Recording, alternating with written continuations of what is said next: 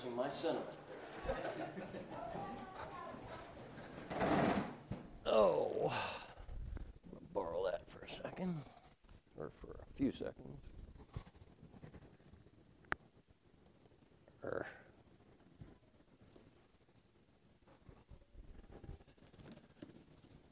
All right, if you would turn to Hebrews chapter 5. Hebrews chapter 5.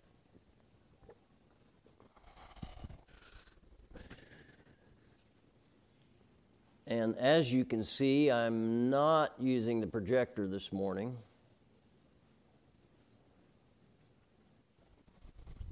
For a couple reasons.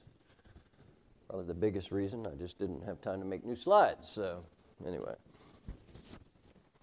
I was getting worried yesterday because this hasn't been a good week as far as having time to study and stuff. It just very hectic week, and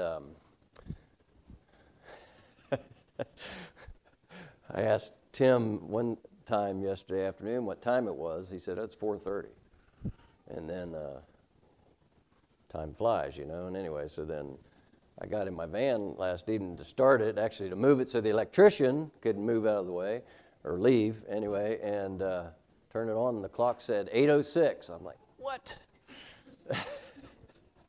Anyway, because I'm sitting here thinking in my mind, all right, I needed a lot more time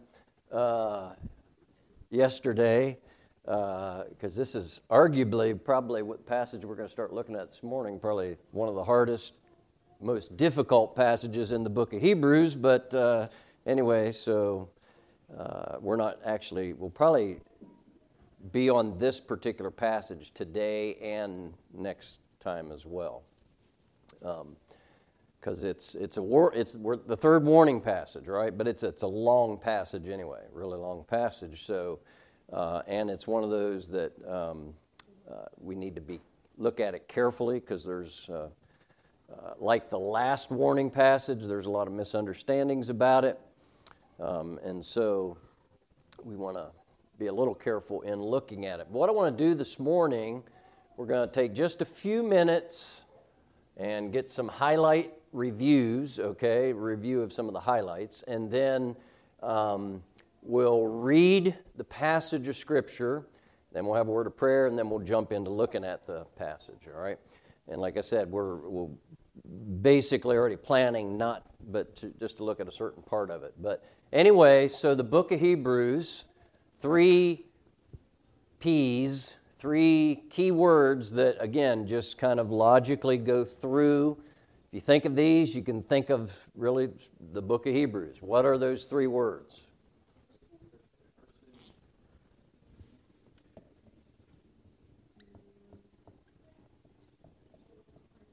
Person, priesthood, and principle, but what is the principle? We haven't looked at that yet, but we've mentioned what that is, because that might seem a little weird just using that word, but it's the principle of faith in the Lord Jesus Christ, all right? That's the whole idea. But the person of Christ, the priesthood of Christ, which is what the majority of the book of Hebrews deals with as far as the number of chapters, content, and so on. And that's where we're starting at, or started last week. And then the principle toward the second half of chapter 10, we pick up in that. All right, so thinking of we've already talked about, although we could have spent more time with it, but for various reasons we didn't, but the person of Christ, there's 3 words that we could use under that gives us the basic presentation of Hebrews 1, 2, and 3, and 4, I guess you would say, in talking about the person of Christ. All right, he's superior in his person because of 3 things that are presented in Hebrews, 3 ideas. What are those? His deity, all right, and that's where it begins, and any presentation of the person of Christ in the New Testament really begins with that. John chapter 1, Philippians chapter 2, other places. I mean, the fact that he's God, that's foundational to everything, all right? And then it moves on to what? His deity, his humanity, all right? And his humanity, he is a man. He's not just, You know, a lot of people have the idea that it's, you know, God the Son just put on a human body. No, it was more than just a physical robe, so to speak. He took on humanity. He became a man. That's hard to understand, perhaps. And by the way, that's why it seems a lot of different religious groups reject that idea, because it's hard to fathom it. It's hard to reason it out. And just because we can't reason it out, again, doesn't make it not true. All right? We've stated this numerous times, but when you're thinking about God, if we could understand everything about God, He wouldn't be much of a God. I mean, He's way beyond us. Now, He tells us a lot of things about Himself so that we can know Him and know about Him, but a lot of those things we can't really understand because of our human limitations. And so we have to believe those by faith. We trust what He says about Himself. All right? And so not only is Christ, the person of Christ, not only is He superior because He's God, and then secondly, because He's human, but His humanity is different in the sense that He's perfect. Okay? And remember how that's the end of that point was that He was tempted in all points like as we are, yet without sin. All right? But then there's a third word there that we use to describe, and mostly of chapter 3 it's presented, and then the warning passage included in chapter 3 and 4, but that word was what? Deity, humanity, and faithfulness. His faithfulness. That's another aspect of looking at who He is as to why He is superior. Because He is faithful. I mean, there's so many things about that, but He's faithful, Him alone. All right, He stands alone in His faithfulness compared to every other human being. Great or not so great, all right, He is the only one that is 100% faithful and trustworthy and so on. Now, thankfully, there are a lot of other people that we can trust and we put our confidence in and rely on and trust in, but only He is 100% faithful. All right, so we saw that talking about the person of Christ. Then the book moves into the discussion, presentation of His priesthood, the fact of His priestly work. And of course, Hebrews goes into more detail on that than any other book in the Bible. But His priesthood. And last week we looked at the passage, verses 1 through 10 in chapter 5, that basically just kind of give a synopsis, a brief summary, okay, about priesthood, and then showing how Christ, he meets the criteria that was set in the Old Testament for a priest, and of course He goes beyond that, as we shall see. But now, before getting into discussing the four main aspects of His priesthood that will come in chapters 7 through 10, His source, He's a priest after the order of Melchizedek, not after the order of Aaron. And then His, what's next? His script, He's a priest after the new covenant, not an old covenant. And then His sanctuary, He ministered in the real tabernacle, which is in heaven, not the earthly tabernacle that Moses and the children of Israel, set up. And it was a pattern of things that were in heaven, but it wasn't the heavenly tabernacle. All right. And then lastly, in chapter 10, first half of chapter 10, the sacrifice of His priesthood is what's focused on there. And that just puts the, if you want to say, the nail in the coffin about His priesthood and all that's involved in it, all right? But after kind of giving this synopsis and introducing the matter, it's like the writer, get it out here, pauses again and issues another warning. All right, well, this will be the third of the 5 warnings. There's one we'll see in chapter 10 yet, and then one in chapter 12 as well. But this is the third of those warnings, and this is probably the longest warning passage in the book of Hebrews. I didn't necessarily count the verses on all the others, but I would say this is probably the longest because this particular warning goes from verse 11 in chapter 5, where we had left off, through the end of chapter 6. So there's 20 verses in chapter 6 and 4 here, so 24 verses in this particular warning passage. So it's a lengthy passage, okay? And it is probably I would venture to say, probably the most misunderstood portion in the book of Hebrews, okay? So that's, again, why we want to take a little bit of time and look at it carefully here. But remember some of the things, before we even get into it, that we talked about with the previous warning passage, all right? That, just principles that go across the board in understanding the Bible, all right? One is context is extremely important, all right? In fact, as some say, context is everything. I mean, everything must be taken, every statement in the Bible, is in a context, all right? And so, sure, there are principles that are universal for myriads of applications here and there, but they do have a context still, all right? And everything has a context. That is extremely, extremely important. And we're going to focus a little bit more on that context of this in just a second.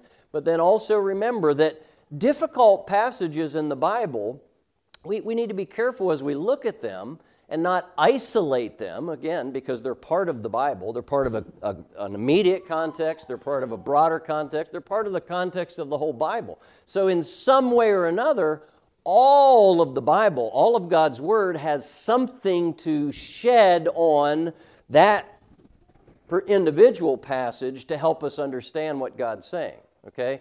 In other words, when we look at passages in the Bible that seem difficult to understand, unclear passages, perhaps we would say, all right, we need to understand those in the light of clear teachings of the Bible.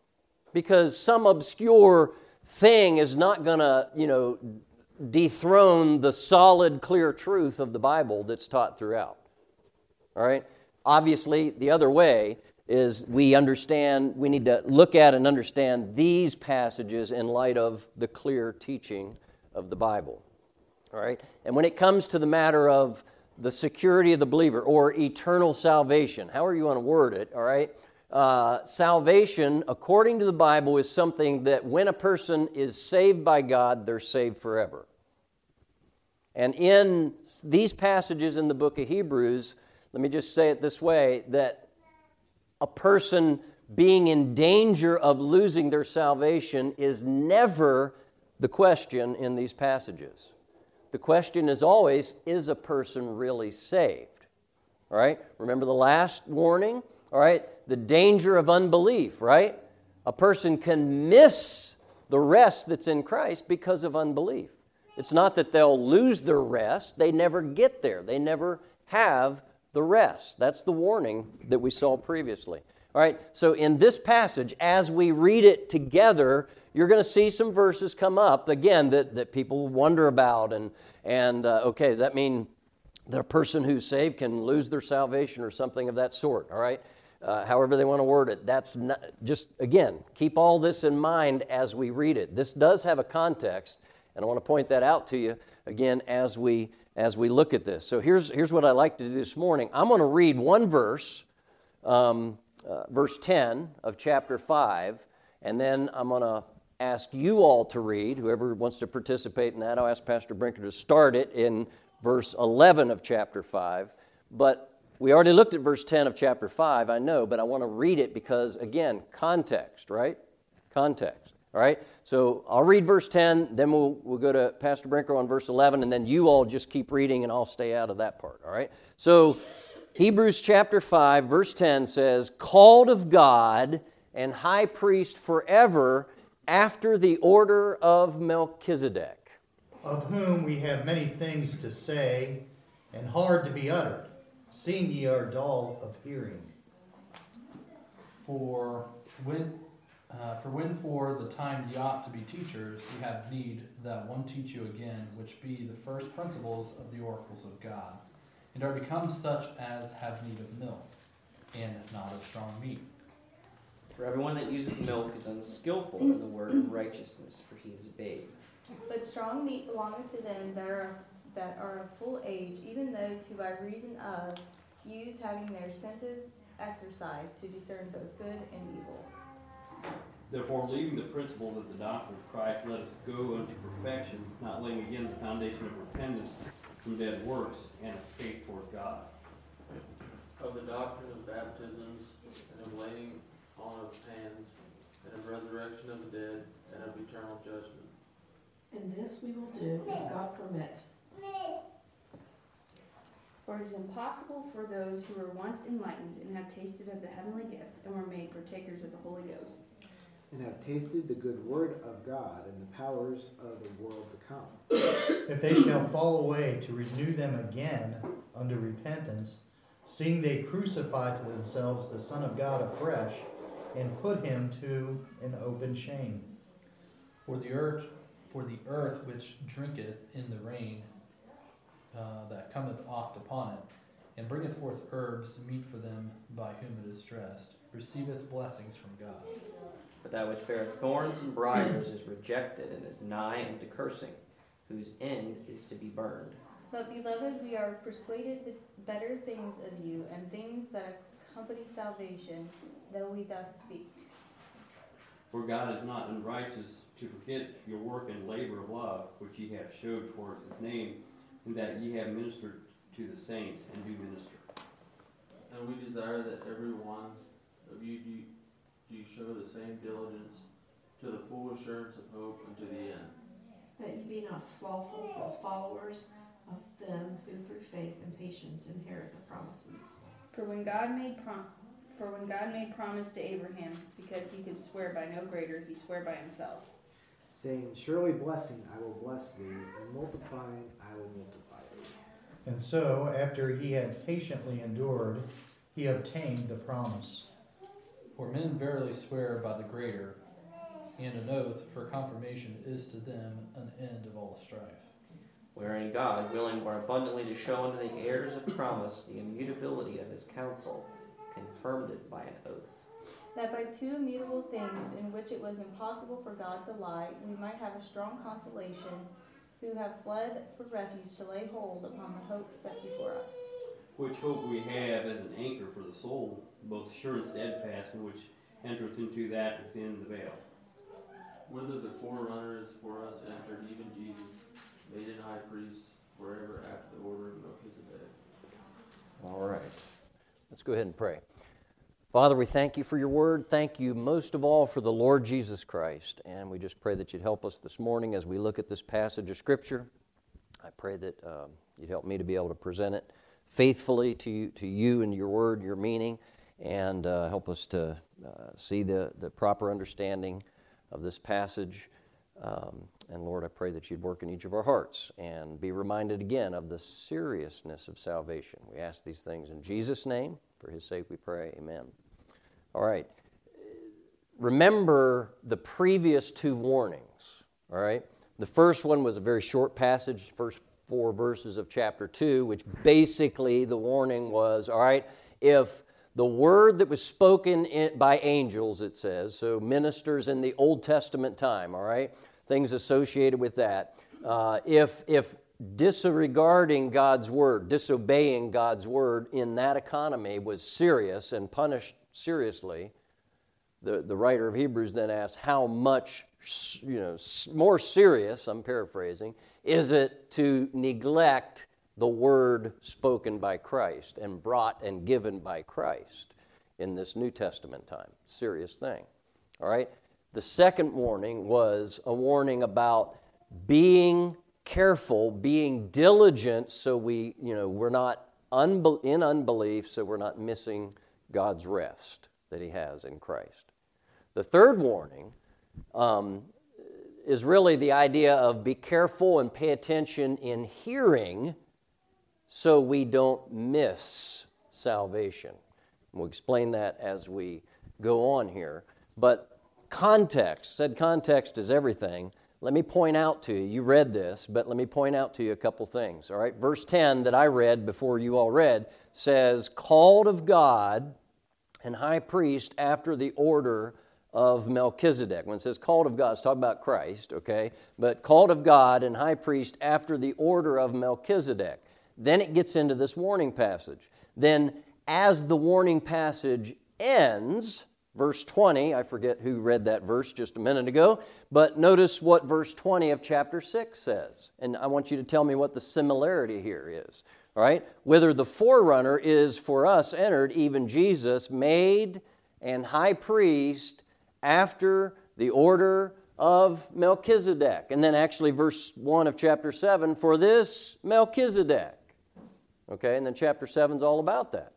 But what do you see as on the what went before it and then what picks up after it, and this is inserted in between? What's the theme on either end there? Melchizedek. All right? Now, is that a popular biblical theme that everybody hears about every day? No. All right? And that's part of his point as he gets into this. So verse 11, keep that in mind as you start thinking about this, all right? Of whom? Verse 11 of chapter 5. And my goal this morning is we'll look at verse 11 of 5 down through verse 3 of chapter 6, okay? And then the rest of it next time. That's the goal, all right? So of whom? Whom is a pronoun standing for something. Who is the whom referring to here? Melchizedek, all right? That's pretty straightforward, all right? So keep that in mind. Everything now in this warning hinges on, okay, he's been talking about Melchizedek, and he's going to be elaborating a lot more on Melchizedek, but he stops to kind of issue this warning, okay? And there's two aspects of this warning. One typically it's stated this way, that there's a warning about immaturity and a warning about apostasy. Now, both ideas are here. And I believe that they both go together. I don't think they're two separate issues here because the one is leading to the other in the context of this warning. Okay? But he says, of whom? Of Melchizedek, we have many things to say and hard to be uttered. Now think about that for a second, what he just said right there. All right? And then he says, seeing ye are dull of hearing. All right? So he's saying, I have a lot of things I need to say about Melchizedek. But that's hard to do for two reasons. Because these are, he says, they're hard to be uttered. And what he's saying is, this is a difficult subject. And then secondly, he says, because they are dull of hearing. So there's two things involved in this that make it a difficult subject, and he's pausing to address that. Okay? The first one is, we'll say, all right, it's a difficult subject. You remember 2 Peter chapter 3. Let me just go there real quick. 2 Peter chapter 3, verse 15 says that Peter's writing here, right? And he says, an account that the long-suffering... Now keep in mind, Peter's epistles are written to strangers, all right, which really is Jews, all right, but they were believers, generally speaking, but Jews that were scattered about, and he names 5 regions, okay? But it says, an account, verse 15 of chapter 3, an account that the long-suffering of our Lord is salvation, even as our beloved brother Paul also, according to the wisdom given unto him, hath written unto you. Also in all his epistles, speaking in them of these things, in which are some things hard to be understood. All right? So keep that in mind. Peter's saying even that some of the things Paul wrote about are hard to understand. That's Peter, the Apostle Peter. Okay? So not just some, somebody who hasn't had any exposure to the Word of God and so on, but this is the Apostle Peter. He's saying, you know what? Paul wrote about some things that are pretty hard to understand. That's Peter saying that. All right? And the writer of Hebrews, some think, okay, that are on the bandwagon saying Paul was the writer of Hebrews, which he may have been, okay? And I have no reason to doubt that he wasn't, okay, other than the book doesn't say that he is. And in some ways, to me, it's logical that if he did write it, he didn't claim it's anonymous in that sense because the Jews didn't like Paul, typically, right? They considered him a traitor. But those that were saved, they would have a different view of him. But in writing Hebrews, it's more than just truly saved people that are being addressed. And these warning passages make that clear. All right? But the point being, he says, I need to write about Melchizedek, but it's a difficult subject. And there's another factor in this. He's saying to these people, and it doesn't mean everybody that read, Hebrews was in this category, but a lot apparently were. He said, you're dull of hearing. That's an interesting term. What does that mean when it says you're dull of hearing? Does that mean, it's like, huh? What did you say? I can't hear you, that kind of an idea? My wife says I do that a lot. But if you look at verse 12 of chapter 6, notice there it says that ye be not slothful, but followers of them who through faith and patience inherit the promises. You see the word slothful there? It's the exact same word translated dull in our verse, in verse 11. Really, the word means lazy. He says, I got a lot of things to write, but it's a difficult subject, and you're lazy in your hearing, is literally what he's saying. So in other words, this matter that he's wanting to address needs some care and some diligence in order to be able to write about it and hear it, is what he's saying. All right? So in other words, if somebody said that was talking to you, all right, if Pastor Brinker gets up in the morning message and says, you know what, you're lazy hearers, would that get your attention? If it didn't, you'd really be a lazy hearer, right? I mean, So in some ways, maybe it's a device, right, used to get your attention.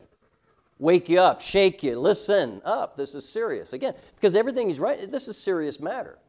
And for some of the Jewish people that were involved in getting this and who hadn't been saved yet, they're kind of on the cusp of, they're in one way they're drawn to believe in Christ, but on the other hand, there's a lot of obstacles for them.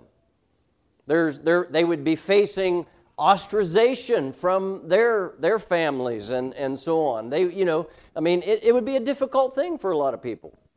All right? So, they're like close, but they're still a little ways away because they haven't made that commitment to Christ. Okay? And so he's wanting to get their attention here. And he says, verse 12, for when the time, for ye ought to be teachers, ye have need that one teach you again, which be the first principles of the oracles of God, and are become such as have need of milk and not strong meat. For everyone that useth milk is unskillful in the word of righteousness, for he is a babe.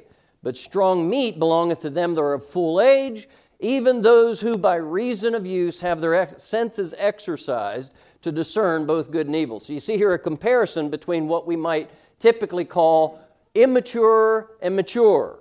All right?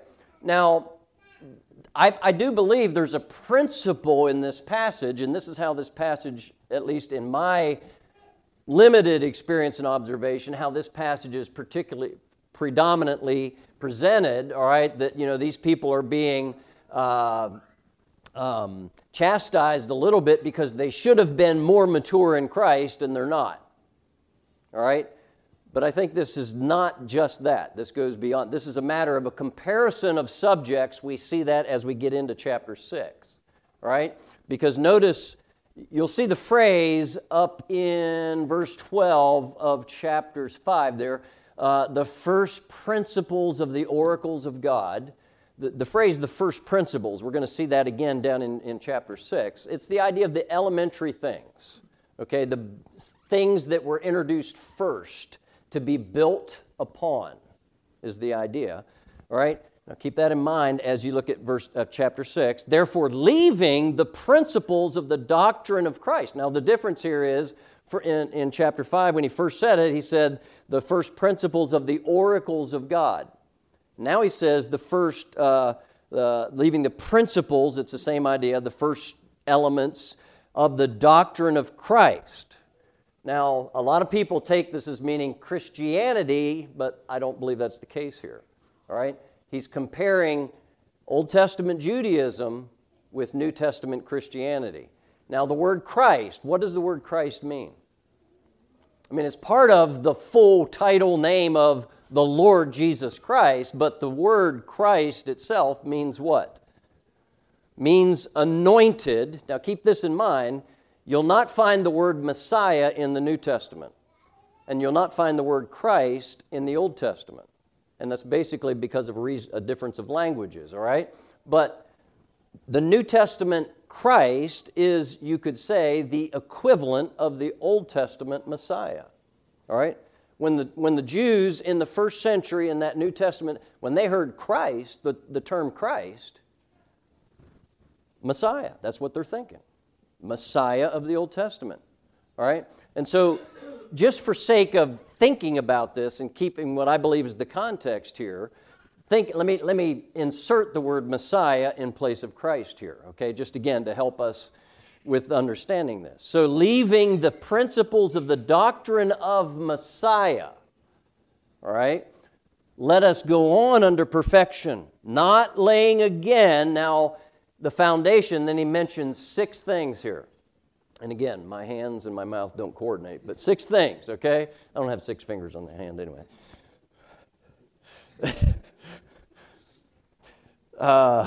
But he says, not laying again the foundation of, and six items listed, repentance from dead works, of faith toward God, of the doctrine of baptisms, and of the laying on of hands, and of resurrection of the dead, and of eternal judgment.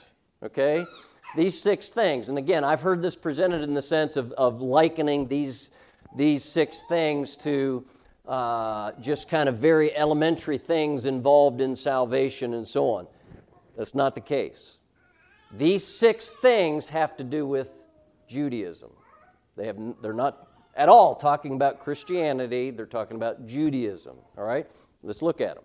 All right? So leaving, what he's saying is we need to leave behind. Remember who he's writing to, Hebrews, to exhort them of the seriousness of considering Christ and coming to faith in Christ, right? And so he's saying, we got to come to the point where we leave behind what the foundation that the Old Testament laid of Messiah, and we need to move on to all now that the New Testament has enlightened us about the Messiah. That's really, and I'm paraphrasing it there, but that's really the idea of what this is saying.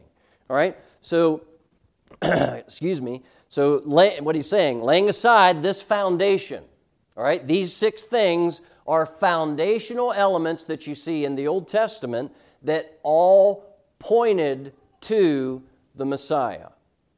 All right? First of all, repentance from dead works. Now, there's a little bit of disagreement about that, but you clearly see throughout the Old Testament the idea of repentance. Now, what the dead works are here is what people would argue about, all right? But I believe it's talking about the Judaistic system. And they're now considered dead by God because Christ fulfilled them. There's no need of all those animal sacrifices and so on because Christ has come and He is the sacrifice that God has always accepted. The others were just pictures of Him. They never really did anything. It was just a principle of faith in what God had said to do. All right? And God has always, He's never looked at a lamb as satisfying to Him. He's always looked at Christ as being the satisfactory sacrifice. And the others were just pictures and foreshadows and so on. But this repentance from dead works, all right, and of faith toward God. Was faith toward God required in the Old Testament? It's not a trick question. Yes. But you know what? You'll never see the phrase faith in Christ in the Old Testament. Every time you see it in the Old Testament, it's faith in God. In fact, let me just give you one example here. Go back to Genesis chapter 15. Genesis chapter 15. And there's reason for this, okay?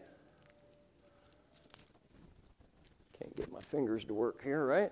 Genesis 15. You're familiar with the passage, but I just want to point one detail out, all right, that sometimes maybe again we overlook.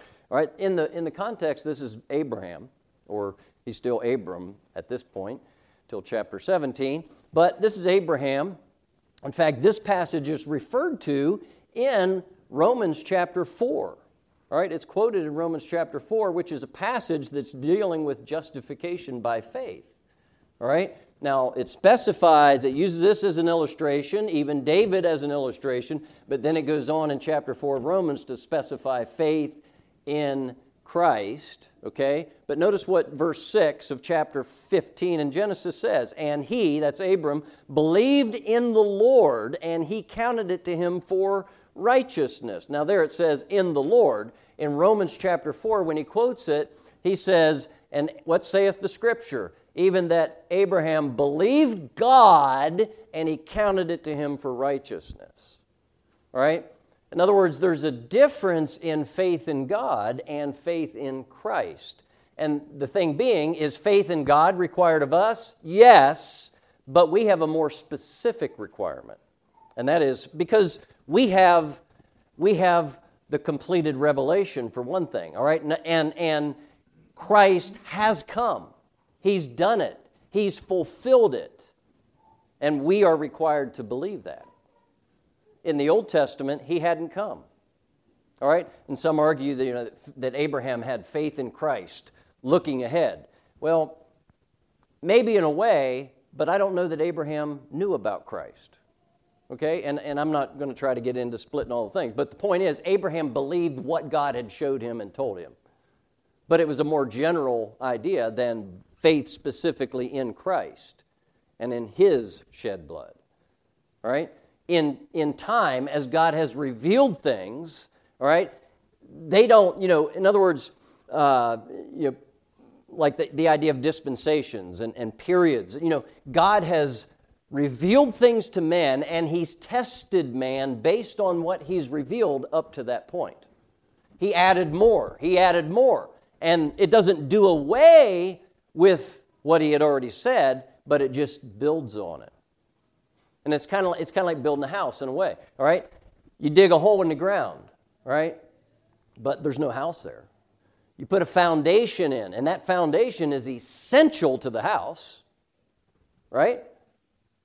But there's still not a house. That foundation's not a house. And as a framing carpenter, I've done a lot of framing, I might argue the frame is the house. It really is. Everything else just kind of beautifies it and makes it more comfortable. But the frame's the house.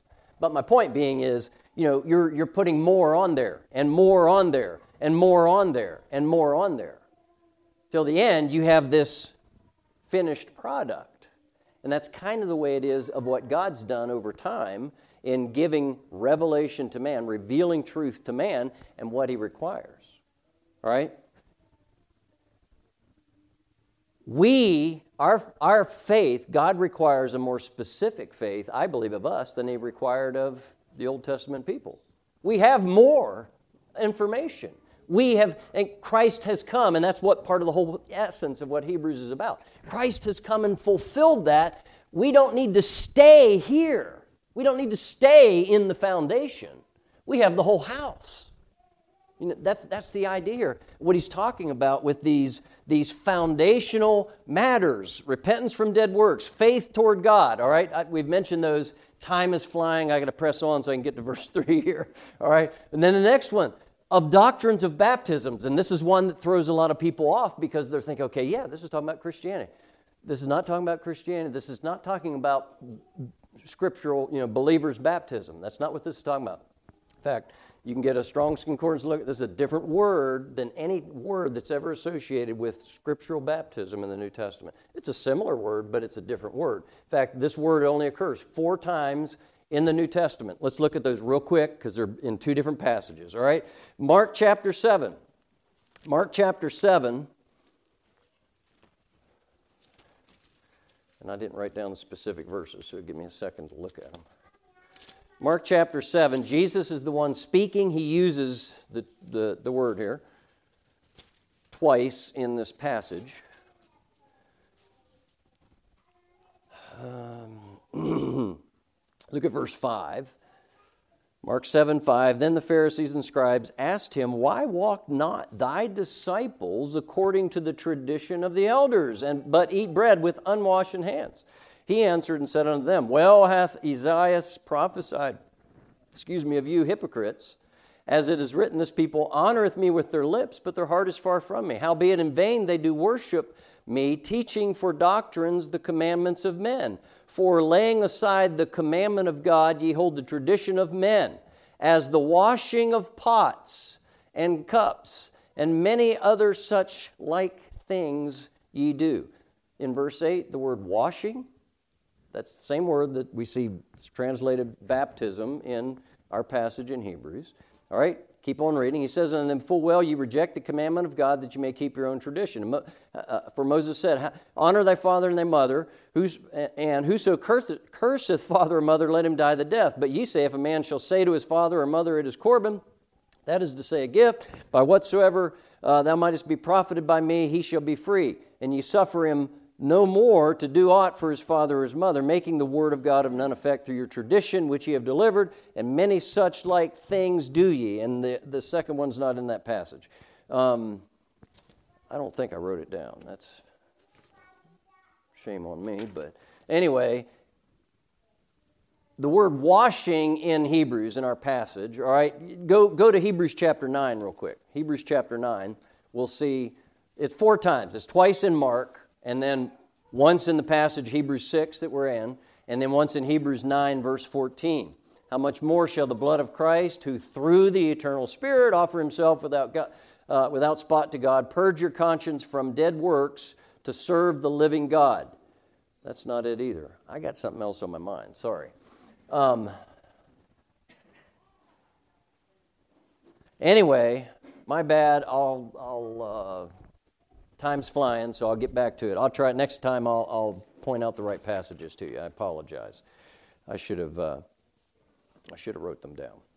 But actually,